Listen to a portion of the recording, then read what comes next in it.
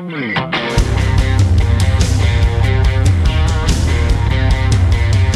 to ContenderCast, a global leadership and consumer industries entrepreneurship podcast centered on shining a light on bright ideas. And now, here's your host, Justin Hahnemann. Thanks for listening, thanks for tuning in, thanks for downloading. It's Justin Hahnemann on the ContenderCast for shining a light on bright ideas. Today, guys, you guys are going to love this topic. In 250 plus episodes, we've never really dug in on cybersecurity, and we're doing that today. And this is such a hot topic, not only like around the globe or even nationally or locally, but for you guys that are entrepreneurs, this is something that isn't always top of mind, but today we're going to dive into it and we're going to unpack why it should be. So on the podcast today is Dr. Eric Cole. I mean, just an unbelievable expert in this space. Eric, it is so great having you on the podcast.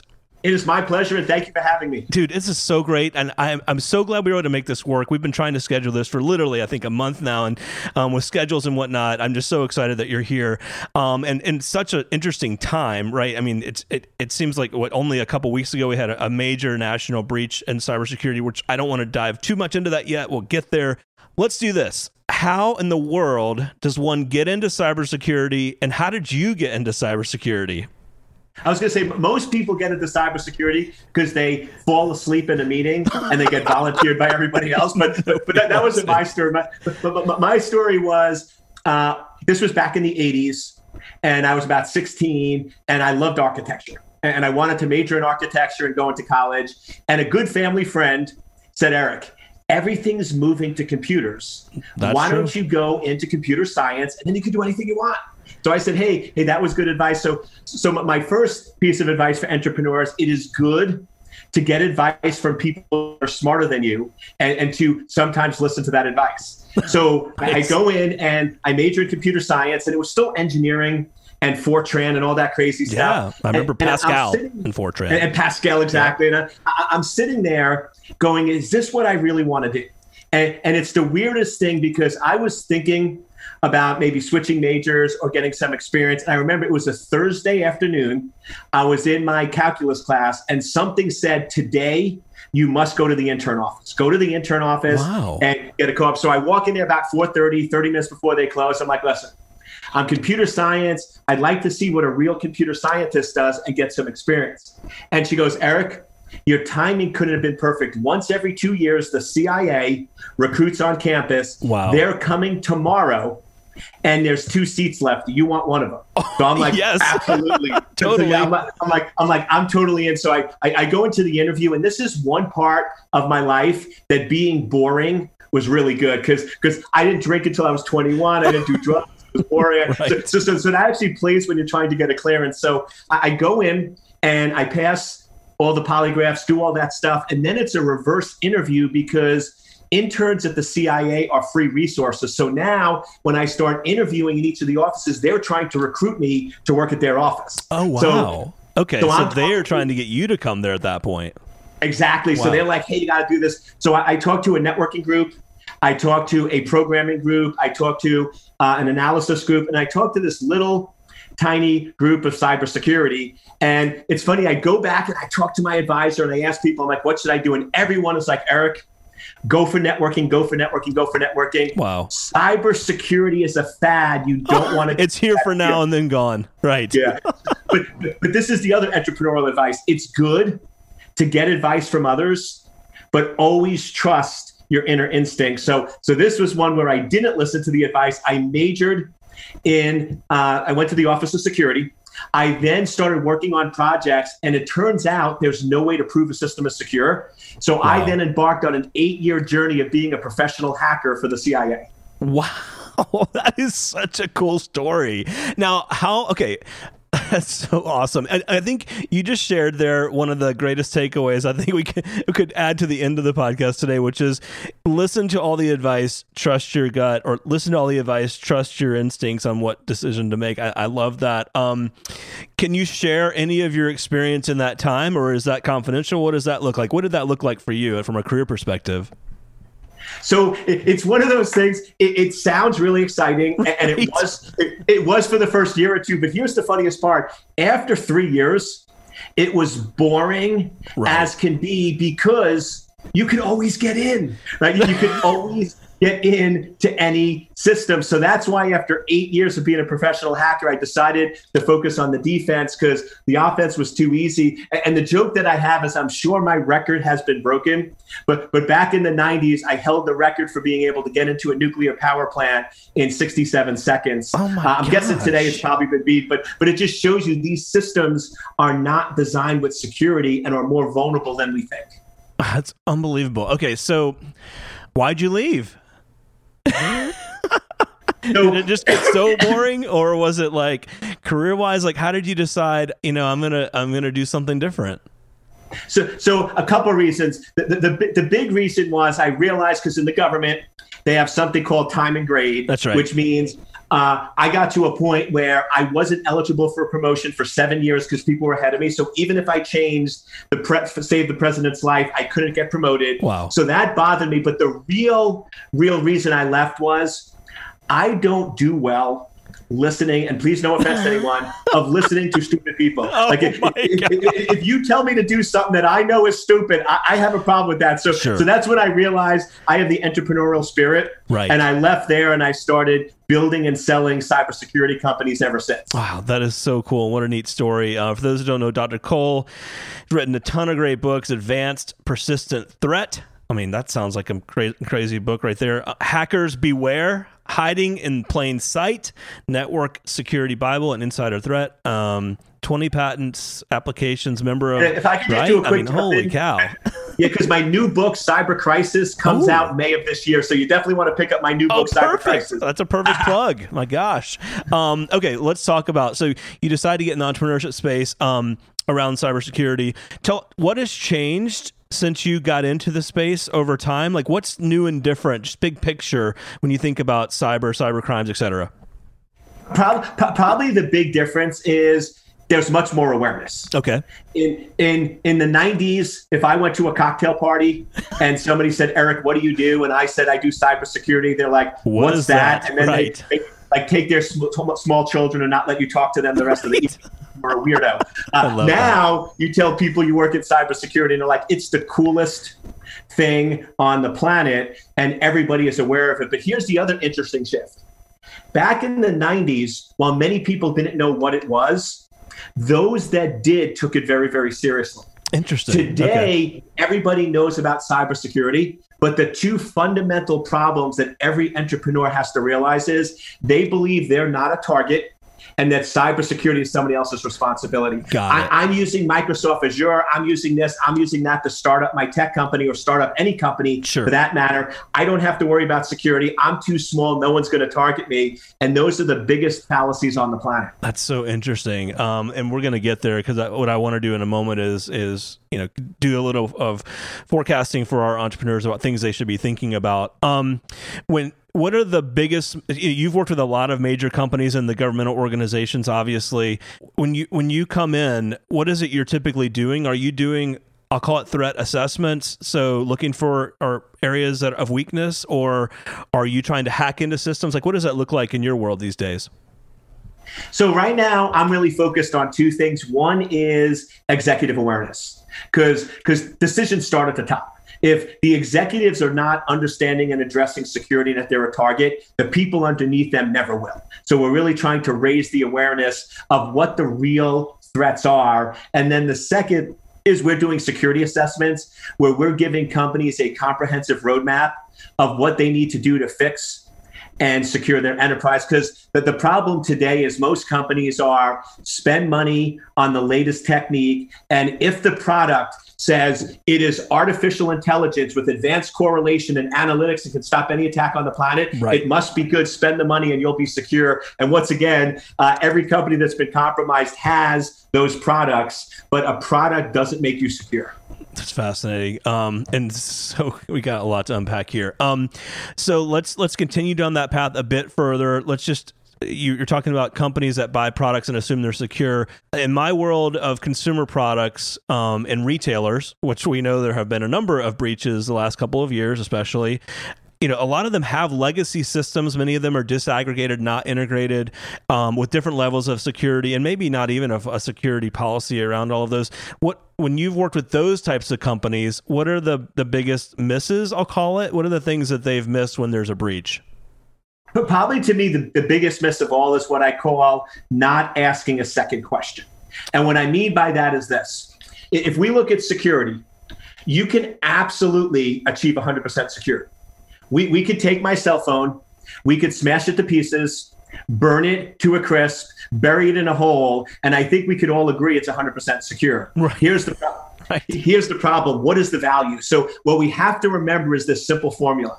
100% security equals zero functionality, which means just like the law of gravity, the law of security says anytime you add functionality, you're decreasing the security. Anytime you're adding in new systems, new services, anything, you're increasing the overall security risk. So here's what you need to do. Most people in most businesses ask one question. What is the value and benefit? What is the value and benefit? We can increase revenue.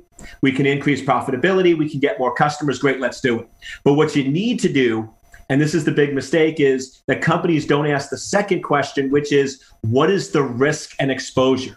So now what you do is say, here's the value and benefit, here's the risk and exposure. And now if the value and benefit are worth the risk and exposure, you do it. If the risk and exposure is too high, then you shouldn't put that in place. And a great example of this is Alexa.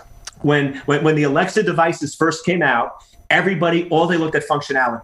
I can sit there and say, what's the weather? I can sit there and say, play the song. Everyone bought these things, threw them all over their house. Then 2 or 3 years later, it came out, which always shocks me, that Alexa is listening in and recording your conversation. And I get into these arguments but with people it like has Eric. to, right? I mean, it's exactly it's waiting for you to say does. something. I mean, how could it not? Thank you. But Justin, you have no idea how many people they go, Eric, there's no way it's listening. I go, then how does it answer? How does it and know? They're like, oh, right. Yeah. So then all of a sudden, when people found out the risk and exposure, what did they do? Everybody ripped Alexa out of the house. So the point is, as an entrepreneur in your business, you're going to have to take risks, but take them fully aware where you understand. Don't only look at the value and benefit, ignore the risk until you get hacked or broken into. Sure. I love that. One of the things that large companies have done is they've added a new leadership role called the CISO. For those that don't know what a CISO is, Chief Information Security Officer. That's not the case at every company. And my question for you, Dr. Eric Cole, is that helpful, or is it allowing companies to bring in someone who's really focused on the space versus depending on the CIO or CTO to kind of know security? If it's done correctly, it is a very smart thing to do. But here's the problem.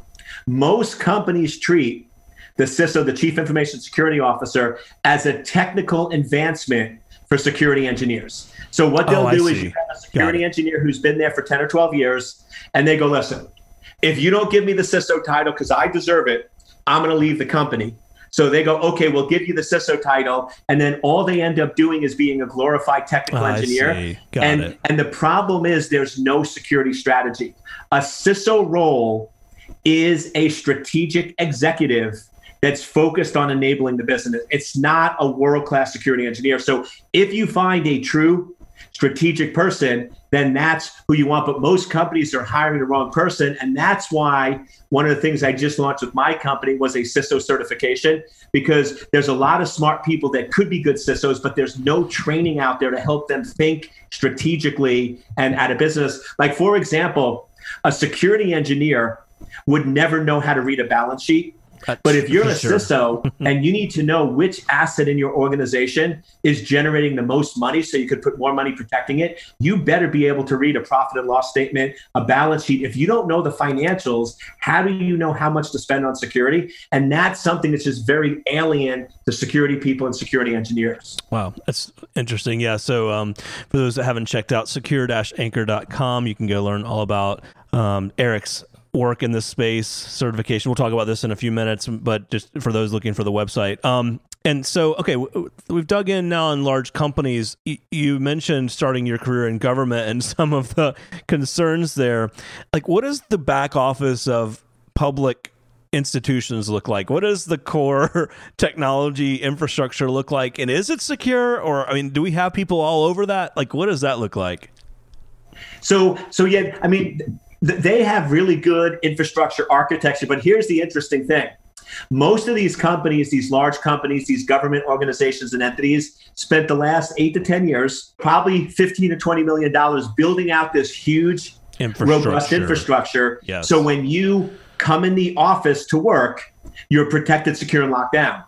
Then there was this little thing called the COVID that happened, and now everybody is working from home, right? And all that infrastructure and that whole concept is pretty much negated or minimal use. So essentially now in 2021, we are starting from scratch because the whole architectural model no longer works. It's all distributed offices and distributed computing. And what led to the breach that we learned about only, 2 or 3 weeks ago? And it's interesting, there's not been a lot of detail about that. It was like, there's been a major breach, but there's not much behind it. Like, what led to that? So to me, what led to that was what I call the complacency of 90%. Oh, interesting. And what I mean by the complacent 90% is this. Almost all of the major breaches that have happened, and this one I'm pretty confident occurred the same way, is you had a server accessible from the internet that was missing patches that contained critical data that wasn't properly encrypted. It's almost the case in every single one of these situations, and I'm very confident it's what happened here. So here's the problem. If you look at these large government entities, these companies that were breached, do we really want to believe that they don't have asset inventory, they don't have patching, they're not encrypting the data? No, but here's the problem. 90% of their servers are properly inventory. 90% of their servers are patched. It could be 94, 95. I just use 90 as a rough estimate. But here's the part that everyone misses. If you have 1,000 servers and only 90% of them are patched, locked down, and secure. That leaves 100 that are not patched. Ooh, you took advanced math. I love it. Exactly. I'm an and that's guy. the problem. They're overlooking that. So what we need to do is the critical areas. Any systems accessible from the internet must be 100% patched and must never contain critical data. If we followed those simple rules, these breaches, including the recent one, would not have happened. Okay, so I'm going to ask you a non-technical, like someone listening right now is like, I don't work in security. I have no idea what they're talking about, but this is an interesting conversation. So here's a question for them. How do you know when you've been hacked or breached? Like, I mean, when do you know it? Like for some of these, like how did the government find out? How did one of the major retailers that got hacked find out? Like, when do they know that? The unfortunate answer is, which is it's going to sound like I'm joking, but I'm not. The way that most companies find out they're breached is one of 3 ways. Either the FBI calls you because they found accidental discovery. Got it.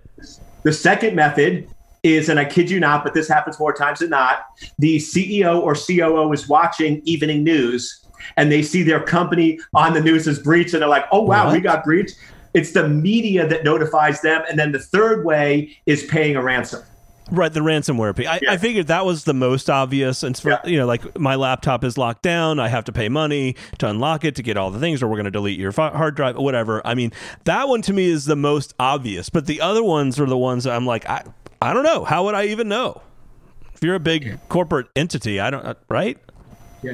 In most of the cases, and this happened in the SolarWinds, it's the IT department that notices performance issues on systems.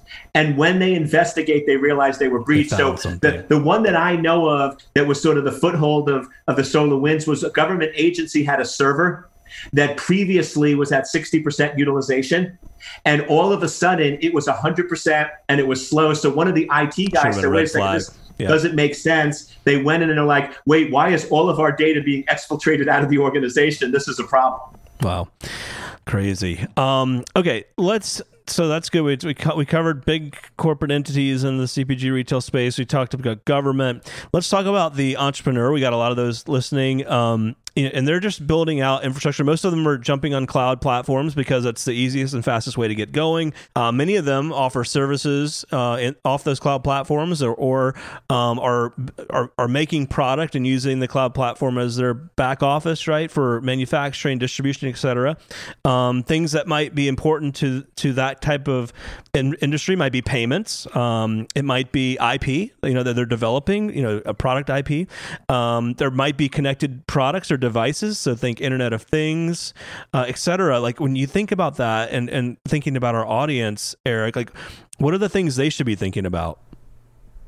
So first and foremost, they need to recognize that you're going to have to deal with security. You're going to have to deal with it. So you can either spend $1,000 now to put the basic measures in place, or you can ignore it and in 9 or 12 months spend $20,000 to $30,000 or even more on addressing, fixing, and especially small companies. If you have a breach where you've lost customer confidence, you've lost intellectual property, and you've lost downtime, your probability of going out of business is much, much greater than a really large organization. Totally. So you need to recognize the risks are higher. The other thing you have to recognize, most people that are doing startups, they believe so much and they've lived their technology, they don't think it has any real value. They're like, Eric, I don't have anything and I start going through with them. Okay, bank accounts, credit cards, customer intellectual property, and they're like, you got to remember, you're so much easier to break into that even though you have less information, if I want to break in and steal customer records, I could go after a large Fortune 10 bank, but they have hundreds of people and hundreds of millions of dollars. It's going to be really hard. Or if I still want to steal 1 million records, I can break in to 100,000 small businesses, steal 10,000 records from each of them who has no security, no monitoring, nothing. It's going to be easier, simpler, and quicker. And I'm going to get my 1 million records a lot faster. So we're seeing a big shift where the attackers are going after the smaller companies in volume instead of the one larger company. Wow, that's fascinating. I don't know that it's top of mind. It'd be interesting to do a poll of our entrepreneurial audience and ask where they put security on the list. And I mean, I know it's there. I just don't know, in the hype of building a business and all, whether that's priority. That's fascinating. Talk about things like cookies, privacy agreements, privacy settings, and whatnot as it, for the typical user, internet user and phone user and whatnot. What are the things that they should be thinking about when they see those things pop up? I tell you, I brought it up because this is my favorite time of year for cookies because Oreo comes out with the double stuff. Dude, I love Oreo. Which I love so much. Oreo is so good. I mean, seriously. It might be my favorite cookie. No, I know you meant internet cookies. So here's how it goes. I'm gonna give everyone a real quick hacking 101. Yes, and so please, by the way, just give everyone also a 101 of what is a cookie. I know we expect everyone to know, but some people don't know what that is. Yeah. So what it comes down to is if somebody is going to break into your organization, they need to target a system to break in. And really, it's two things. You have servers and you have clients. Now, most small businesses outsource the servers to the cloud. That's right. Which, if you put the right measures in place, they're very secure. We haven't had any major breaches of that. But here's one thing that I would recommend to entrepreneurs is you still want to have insurance. And the reason is this: you can outsource functionality, you can outsource security, but you can't outsource liability.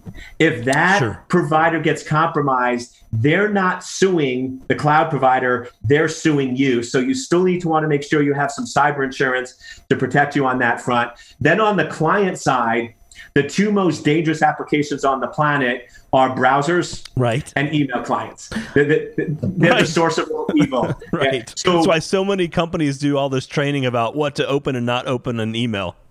Yeah.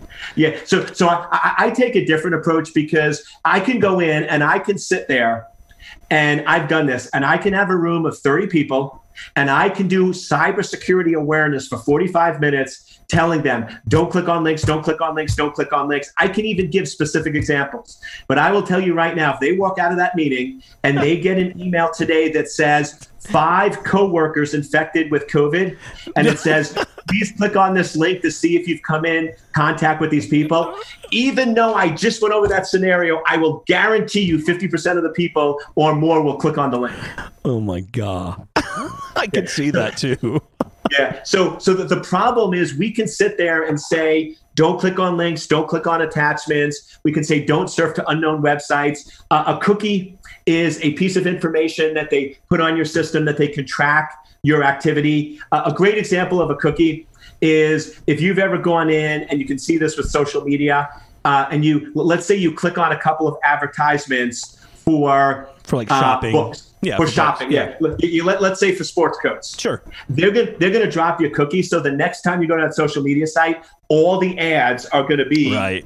I've noticed that. Facebook, Instagram, all of them are customized. Like, I just was shopping for Fry shoes, and now I see the Fry ad. It's amazing.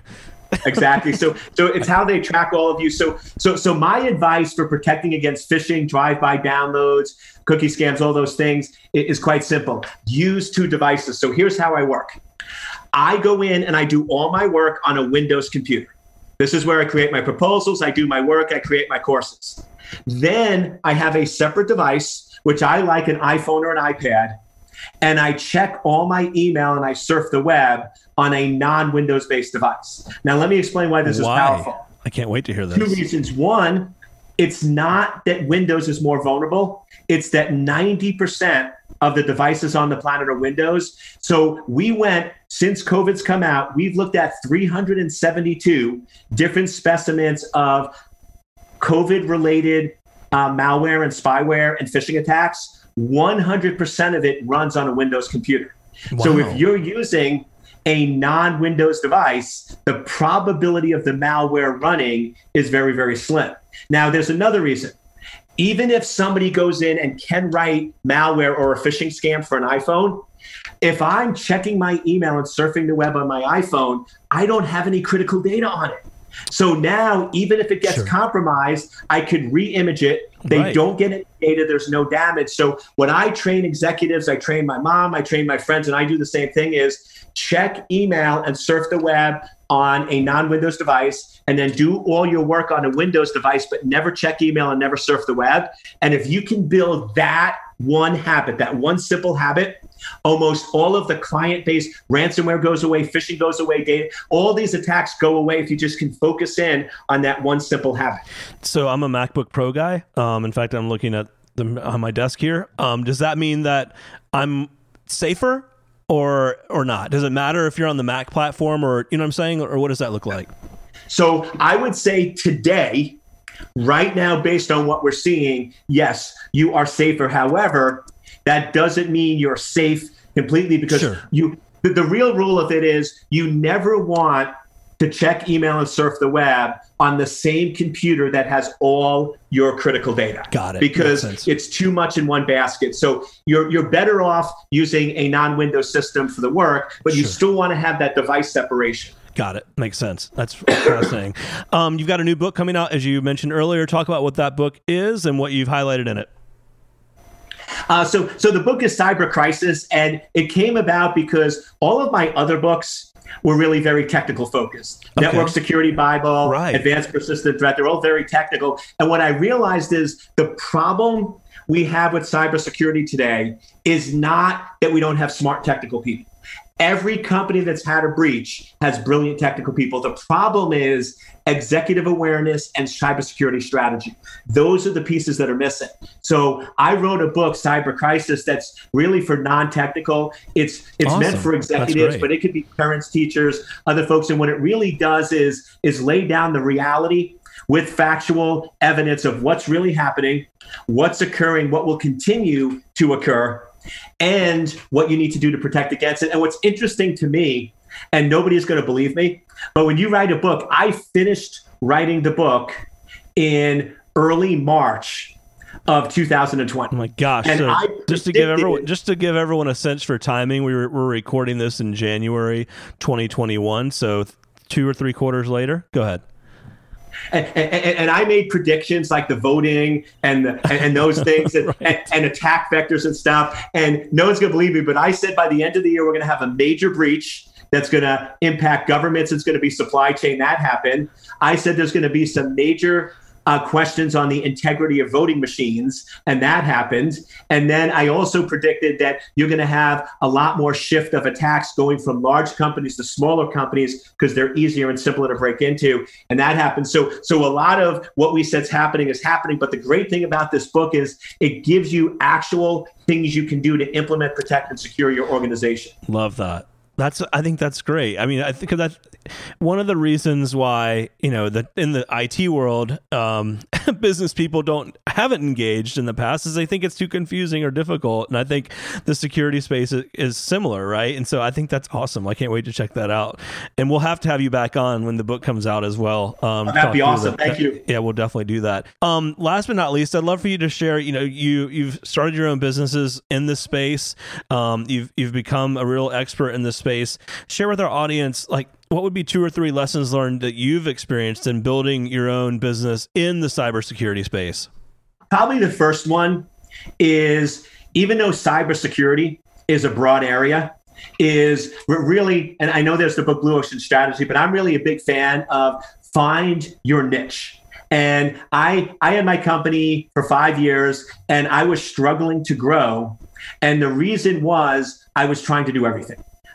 Anytime work came in, I was the yes man. Sure, we can do it. Sure. And what that leads to is inefficiencies, lower profitability, and less scalability. What I learned now is focus. So now Secure Anchor, we do assessments, we do CISO training, and we do expert witness consulting. That is it. If it doesn't fit within those buckets, we're not going to take the contracts. We'll refer to somebody else. But what I realized is learning your expertise and mastering it and delivering it not only lets you have better scalability, it lets you get better known, but you can differentiate yourself from the market, because right now I have trained more CISOs than anybody else. So I have that differentiation. If I tried doing 100 things last year, I wouldn't be able to get that credential and that buildup. Got it. That's a great one.